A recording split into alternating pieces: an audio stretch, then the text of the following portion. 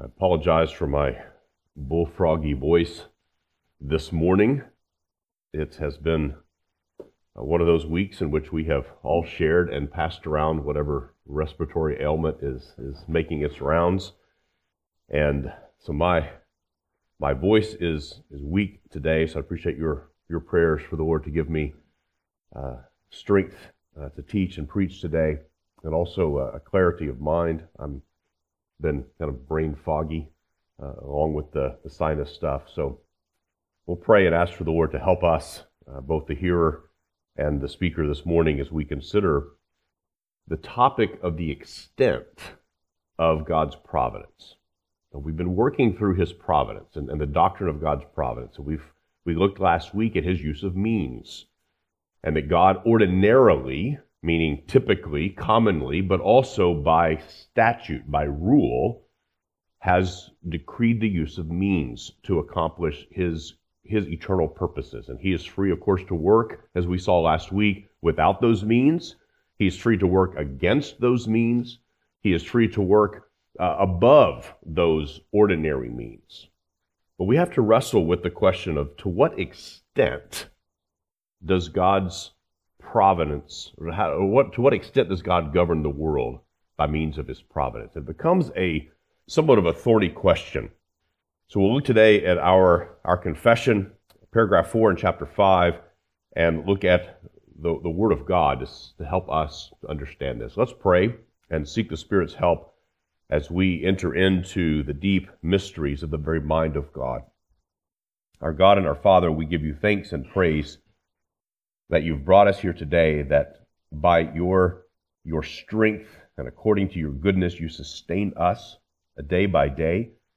You give breath in our lungs. You give thoughts in our minds. You sustain us in every way. And so we plead for Your help and Your mercy for both speaker and hearer this morning, as we give our attention to Your word, as we labor to understand as much as our finite minds are able to understand how You work out Your eternal decree, Your perfect and glorious wisdom in time and space, as You providentially, wisely govern and rule all things.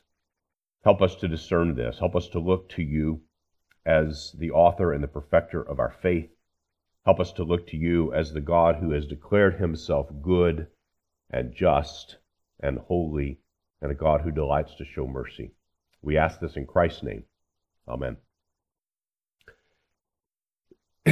As I said in the beginning, when we looked last week at God's means, and as we're looking at this doctrine of providence, so far in our confession, we've looked at the definition of this, that God, the good creator of all things, in His infinite power and wisdom, doth uphold, direct, dispose, and govern all creatures and things. And He uses everything according to their own natures to accomplish His purposes.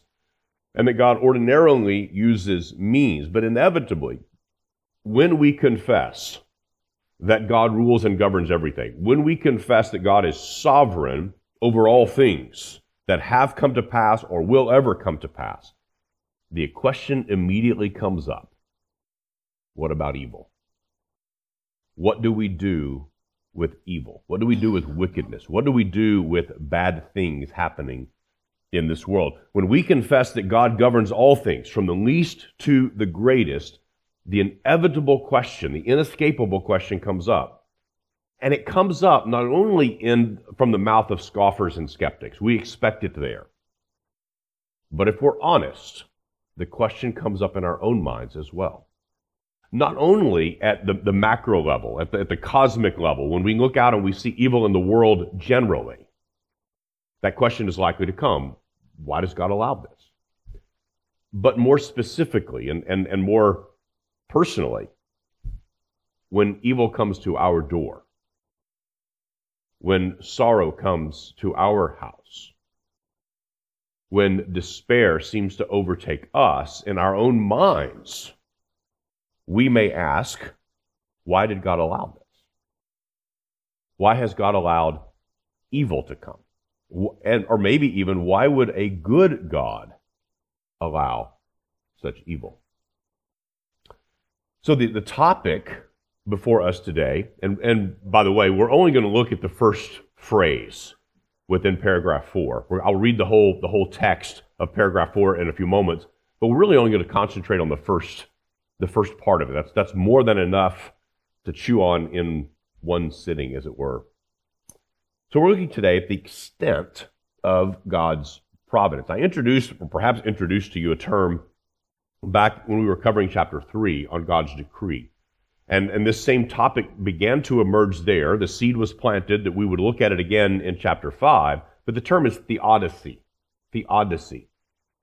And it involves the combining of two Greek words. One, you hear the theos, which is God, and combine that with the word dikaios, which is justification. So it is a justification of God.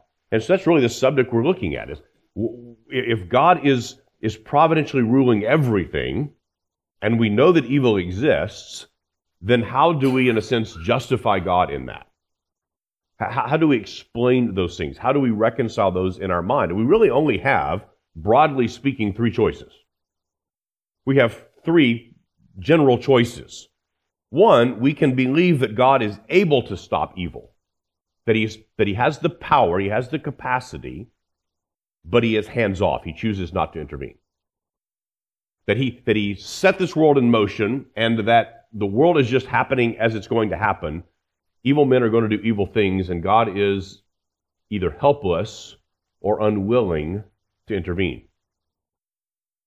Or we can say that God is not able to stop evil, and that the will of man is such that, the freedom of man is such that God is not able to do anything about the pressing problem of evil. And in this case, God's goodness is not questioned, but his power is suspect. In the first option, God possesses power and ability, but his goodness is in question. So we can either question his power, or we can question his goodness. Or is there a way to reconcile those together? And you know, when a teacher gives you 3 options, it's always the last one that's the correct one, right? And the last one is God governs all things to such an extent that he actually uses sin and evil to accomplish his good purposes. That God's governance of all things is so extensive that he uses even sin and wickedness and evil to accomplish his good purposes. So as we handle today the very first phrase of our confession, we're going to see that the answer that the Second London Confession gives, in fact, all other Reformed confessions give, is that third option. That God is, in fact, governing all things. There's not one aspect of all of creation that God has decided to be hands-off or passive. God is not without the ability to do all that he pleases, all that he has decreed. And God is not lacking at all in his character or his goodness that would hinder him from using that power and authority. And so God governs all things to such an extent that he makes use of sin and evil to accomplish his good purposes. And you may notice in your copy of the confession some of the footnotes that are there. And I'm going to read some of those footnotes before we look at the actual paragraph in our confession. But it's very interesting. The first footnote is in 1 Chronicles chapter 18. If you turn with me there, I'm sorry, it's 1 Chronicles 21, but I'm going to read first out of chapter 18 and kind of give you a sense of where we are in the narrative of Israel's history, so that when we read what's in chapter 21, it might make more sense to us. In chapter 17 of 1 Chronicles, we have the record of God making a covenant with David. We know this as the Davidic covenant, that one day God would establish the throne of David forever. Then in chapter 17 is a record of David defeating the Philistines. I mean, this is an accumulation of foe after foe, enemy after enemy, falling to David's rule. And at the very end of chapter 18, beginning at verse 14, we read this. So David reigned over all Israel. And this is the united kingdom. This is before the split of Judah and Israel. This has been a growing kingdom that's growing not only geographically in its scope, but in its prosperity. So David reigned over all Israel, and he administered justice and equity to all his people. This is a foreshadowing, it's a foretaste of the heavenly reign of the son of David. Joab, the son of Zeruiah, was over the army, and Jehoshaphat, the son of Ahilud, was recorder, and Zadok, the son of Ahitub, and Ahimelech, the son of Abiathar, were priests, and Shavsha was secretary, and Benaiah, the son of Jehoiada, was over the Cherethites and the Pelethites. And David's sons were the chief officials in the service of the king. Everything was going well. The kingdom of David was advancing and growing and prospering. Then we have the narration in chapter 19. David and the king of the Ammonites had an arrangement. But as often is the case, when one dies and his son takes his place, things have to be renegotiated. David attempts to communicate his favor towards the son of Nahash, the Ammonite who had died, and the son of Nahash and his companions acted foolishly. They humiliated David's messengers. In fact, they shaved their beards, they cut off their garments, and they sent them back embarrassed and ashamed. And so David goes and before they even get to them, he gets back to David, back to Jerusalem. Messengers had arrived, and David sent messengers out to greet the men and said, just stay here until your beards grow back. Here are some new clothes. And David went and wiped out the Ammonites. So it's in all of that, that's the backdrop that we find the footnote in our confession of faith. We're thinking about God's providential rule, and we're thinking about the extent of God's providential rule. Here is a kingdom that's prospering. Here is a good king, a godly king, a mighty king. In chapter 1, here's what we read. Or chapter 21, verse 1. Then Satan stood against Israel and incited David to number Israel.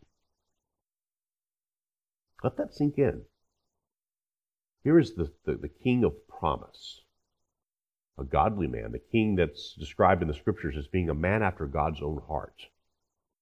Satan stood against Israel and incited David to number Israel.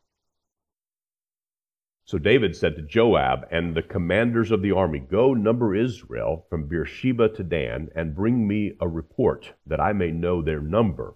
But Joab said, now Joab is not exactly known for his scruples, is he? This is not a man with a tender conscience, shall we say. And even Joab says, I don't think this is a good idea. Listen to Joab. Joab, verse 3, said, may the Lord add to his people 100 times as many as they are. Are they not, my lord the king, all of them my lord's servants? Why then should my lord require this? Why should it be a cause of guilt for Israel? But the king's word prevailed against Joab. So Joab departed and went throughout all Israel and came back to Jerusalem. And Joab gave the sum of the numbering of the people to David. In all Israel there were 1,100,000 men who drew the sword, and in Judah 470,000 who drew the sword. But he did not include Levi and Benjamin in the numbering, for the king's command was abhorrent to Joab. But God was displeased with this thing, and he struck Israel. And David said to God, I have sinned greatly in that I have done this thing, but now please take away the iniquity of your servant, for I have acted very foolishly. And the Lord spoke to Gad, David's seer, saying, go and say to David, thus says the Lord, 3 things I offer to you. Choose one of them, that I may do it to you.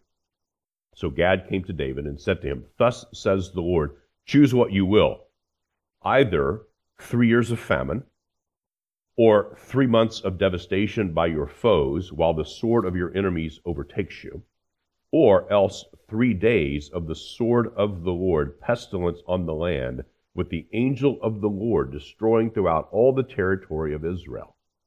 Now decide what answer I shall return to him who sent me. Then David said to Gad, I am in great distress. Let me fall into the hand of the Lord, for his mercy is very great. But do not let me fall into the hand of man. So the Lord sent a pestilence on Israel, and 70,000 men of Israel fell. And God sent the angel to Jerusalem to destroy it. But as he was about to destroy it, the Lord saw, and he relented from the calamity. And he said to the angel who was working destruction, "It is enough. Now stay your hand." And the angel of the Lord was standing by the threshing floor of Ornan the Jebusite. And David lifted his eyes and saw the angel of the Lord standing between earth and heaven, and in his hand a drawn sword stretched out over Jerusalem. And David and the elders, clothed in sackcloth, fell upon their faces. And David said to God, "Was it not I who gave command to number the people? It is I who have sinned and done great evil. But these sheep, what have they done? Please, let your hand, O my Lord, be against me and against my father's house, but do not let the plague be upon your people." Now, it's a profound thing that God would use the instrument, the means of Satan to provoke David in this way, to tempt David in this way. And yet, in the midst of this, and we'll come back to this in a moment, but notice verse 13, David said to Gad, "I am in great distress. Let me fall into the hand of the Lord, for his mercy is very great. Do not let me fall into the hand of man." David stands and rests in the character of God, even in the midst of his own sin. That's an important thing to kind of put a pin there, and we'll come back to it, because our confession builds upon that idea that God's character is decisive in how we think about the nature of evil and the presence of evil.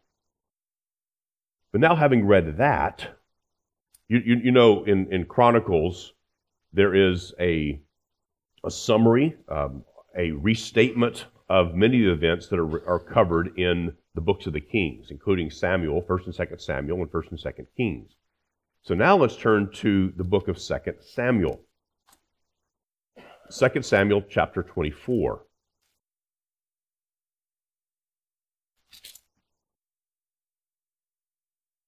Remember, the author of the Chronicles records it this way: Satan stood against Israel and incited David to number Israel. 2 Samuel chapter 24, verse 1. Again, the anger of the Lord was kindled against Israel, and he incited David against them, saying, "Go number Israel and Judah." So which is it? Is it Satan that incited David? Or was it the Lord who incited David? What's the answer? Yes, both. God through the instrument of Satan. So here we have before us a mystery. How do we reconcile this in our minds? And the short answer is we don't entirely. We cannot entirely, in our finite creaturely minds, comprehend this. However, what we can confess is what is truly given to us in the Scriptures. That God used the instrument of Satan, and so that it is both true. These are not contradictory statements. When we look at Chronicles, 1 Chronicles 21, verse 1, and we look at 2 Samuel 24, verse 1, and one says God incited, and the other one said Satan incited, they are both true. They do not contradict. No more than when we go and we go to the book of Exodus, and we read about Pharaoh, and how again and again and again God would send a plague, and the Scriptures will tell us alternately that Pharaoh hardened his heart. In other places it will say God hardened Pharaoh's heart. Which is it? It is both. Now, with these things in mind, let's read our confession. I'm going to read the entirety of paragraph 4, but again, we're going to cover only the first phrase that ends with following the semicolon, both of angels and men. There's a semicolon. That's where we'll focus today. But I'm going to read the entire paragraph.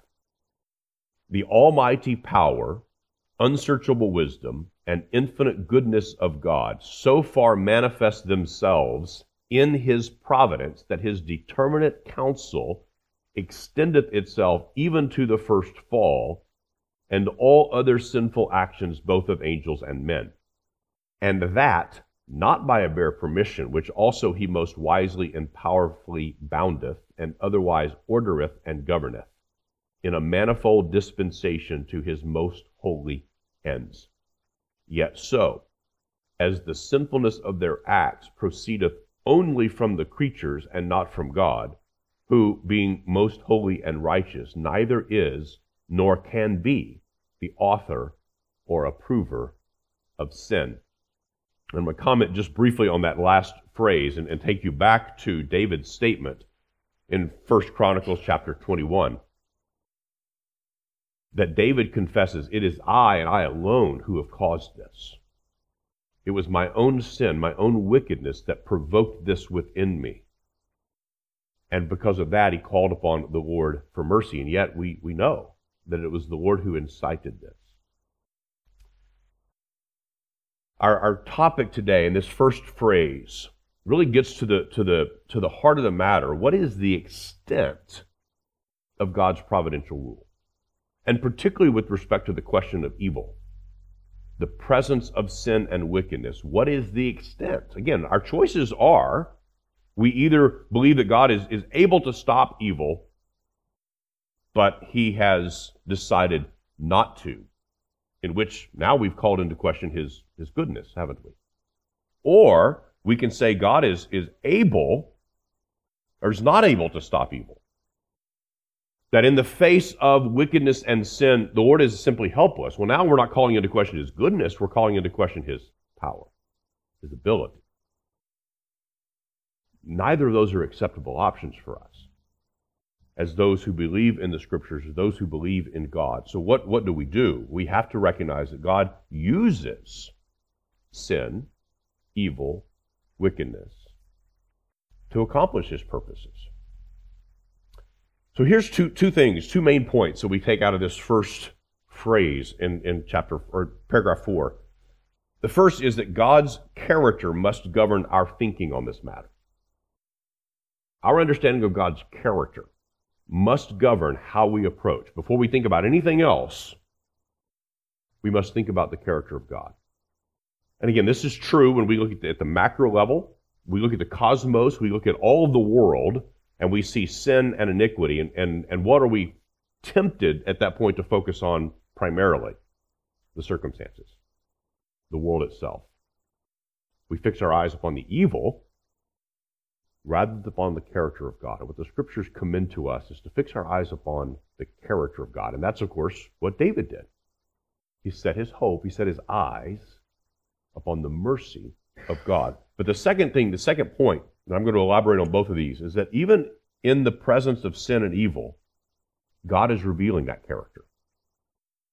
That God is actually revealing his character through the very presence of sin and evil. Let's think about these 2 points briefly. When we consider the presence and harm of evil men in this world, how should we think? And maybe more precisely, on what or on whom should we think? When we look at the wickedness in the world around us, where do our thoughts go?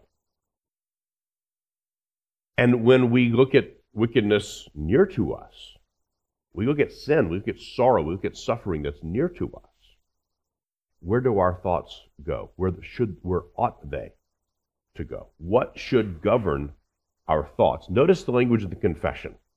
The almighty power, unsearchable wisdom, and infinite goodness of God so far manifest themselves or display or reveal themselves in his providence. Now this of course is taking us back to the beginning of the chapter. God, the good creator of all things, in his infinite power and wisdom, doth uphold, direct, dispose, and govern all creatures and things. And that, of course, takes us back to chapter 2.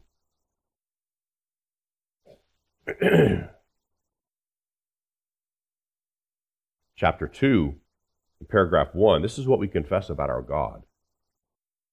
The Lord our God is but only one living and true God, whose subsistence is in and of himself, infinite in being and perfection, whose essence cannot be comprehended by any but himself, a most pure spirit, invisible, without body, parts, or passions, who only hath immortality, dwelling in the light which no man can approach unto, who is, this is a description of the character of God, the essence of God, who is immutable, immense, eternal, incomprehensible, almighty, every way infinite, most holy, most wise, most free, most absolute, working all things according to the counsel of his own immutable and most righteous will, for his own glory, most loving, gracious, merciful, long-suffering, abundant in goodness and truth, forgiving iniquity, transgression, and sin, the rewarder of them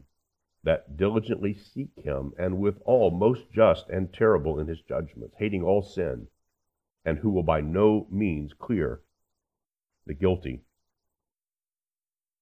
Then, the beginning of paragraph 2, we confess that God, having all life, glory, goodness, blessedness in and of himself, is alone in and unto himself all sufficient, not standing in need of any creature which he hath made, nor deriving any glory from them.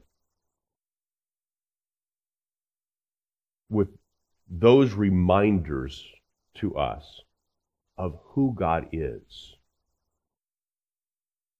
it makes a lot of sense that our forefathers, as they've contemplated this issue, as they contemplated the presence of sin and evil with relation to God's providential rule, that they wisely came back to God's character, the almighty power, unsearchable wisdom, and infinite goodness of God. That's a summary statement, but it reminds us, it points us back to all the other things that we have already confessed that are true about our God.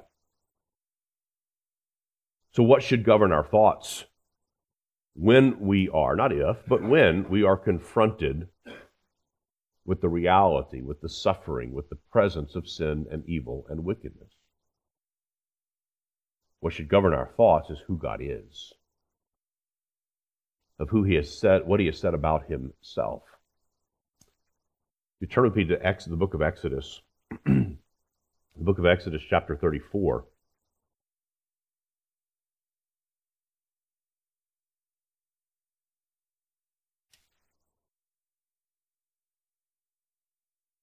This is the scene in which the Lord commands Moses to create a new set of tablets, or bring a new stone, so that the Lord would once again write the 10 words, the 10 commandments, upon a new set of stone. What happened to the first set?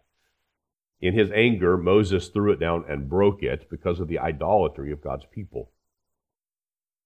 Verse 1 of chapter 34 of Exodus, the Lord said to Moses, notice here not only what's happening, but notice in particular what the Lord says about himself. This is in response to sin and evil and wickedness inside the camp. This is an immediate response to God's people demonstrating their own sin natures. The Lord said to Moses, cut for yourself 2 tablets of stone like the first, and I will write on the tablets the words that were on the first tablets, which you broke. Be ready in the morning, and come up in the morning to Mount Sinai, and present yourself there to me on the top of the mountain. No one shall come up with you, and let no one be seen throughout all the mountain. But no flocks or herds graze opposite that mountain. So Moses cut 2 tablets of stone, like the first. And he rose early in the morning, and went up on Mount Sinai, as the Lord had commanded him, and took in his hand 2 tablets of stone. The Lord descended in the cloud, and stood with him there, and proclaimed the name of the Lord. The Lord passed before Moses, and proclaimed, the Lord, a God merciful and gracious, slow to anger, and abounding in steadfast love and faithfulness, keeping steadfast love for thousands, forgiving iniquity and transgression and sin, but who will by no means clear the guilty, visiting the iniquity of the fathers on the children and the children's children to the third and fourth generation. And Moses quickly bowed his head toward the earth and worshipped. And he said, If now I have found favor in your sight, O Lord, please let the Lord go in the midst of us, for it is a stiff-necked people, and pardon our iniquity and our sin, and take us for your inheritance. What does the Lord testify about himself in the midst of sin and rebellion and wickedness? He testifies that he is a God, number one, who is merciful and gracious, slow to anger, abounding in steadfast love, and also a God who will by no means clear the guilty. So what, saints, what should govern our thoughts when we are confronted with evil? We should not doubt in any way the power and ability of our God. We should not doubt his power and ability to rescue, to deliver, to make all things right. But nor should we doubt his goodness, his willingness. Based on God's testimony about himself, we cannot doubt those things. So we must, even when we don't understand it, even when it's beyond our comprehension, we must confess that God in his wisdom will actually use those things. The very evil, the very wickedness which vexes us is an instrument in God's hands to accomplish his purposes. Now we're going to spend more time working that out next time as we look at the rest of the paragraph. But just for now, what ought to be our disciplined, conditioned, reflexive kind of response when we see evil? When we see evil out there, when we see evil close to home, when we see evil inside of us, what should be our reflexive response? What should govern our thoughts? And the answer is the character of God. We meditate upon the person of God, the character of God. I continue to be amazed at, as we work through these lessons in our Sunday school hour and our confession, and then as I meditate upon the text for our sermon and see how often there is an overlap. And one of the things we will see in the sermon text this morning, in the second half of Mark chapter 5, is a meditation upon the character, the person of our Redeemer.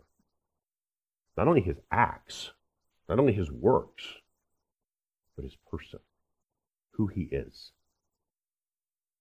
The second thing we want to consider, I think the second main point in this first phrase in paragraph 4 of our confession. The first point is that God's character governs our thinking. So for us as his people, we have to discipline our minds, because this isn't our natural impulse, is it? When we are confronted with evil, our natural focus is to look to the evil. It's kind of like, anybody who's involved in workplace safety and things like that will tell you, if you hear a crash, don't look up. But what's our instinctive? We look up. And that's what's, then it's Wile E. Coyote and the Roadrunner, isn't it? The anvil's about to fall on us. And in a similar way, when we see evil, what's our reflexive? We want to look to the evil. We want to think about those things. We want to even just wallow in that. And what the Scriptures commend to us again and again and again is to look to the character of our God, to find our hope, to find our comfort there. But the other thing that we want to consider, the second point in this, as we meditate upon the extent of God's providence. Notice the almighty power, unsearchable wisdom, and infinite goodness of God so far manifest themselves, or so far reveal themselves in his providence, that his determinate counsel extendeth itself even to the first fall and all other sinful actions, both of angels and men. That's a comprehensive statement, isn't it? The providence of God extends How far? To everything. Even to the fall. God decreed the fall of man. God in his providence caused. He was the first cause of the fall of man. God in his providence makes use of the means of sinful actions, both of angels and men. In fact, it says all other sinful actions. It's a comprehensive term. To what end? For what purpose does God do this? And the answer is to reveal, to manifest his character. So the 2 points to this is kind of thinking both inwardly and outwardly. When we see evil inwardly, we are to set our minds, our thoughts upon the character of God. But also to recognize outwardly, God is displaying, he is manifesting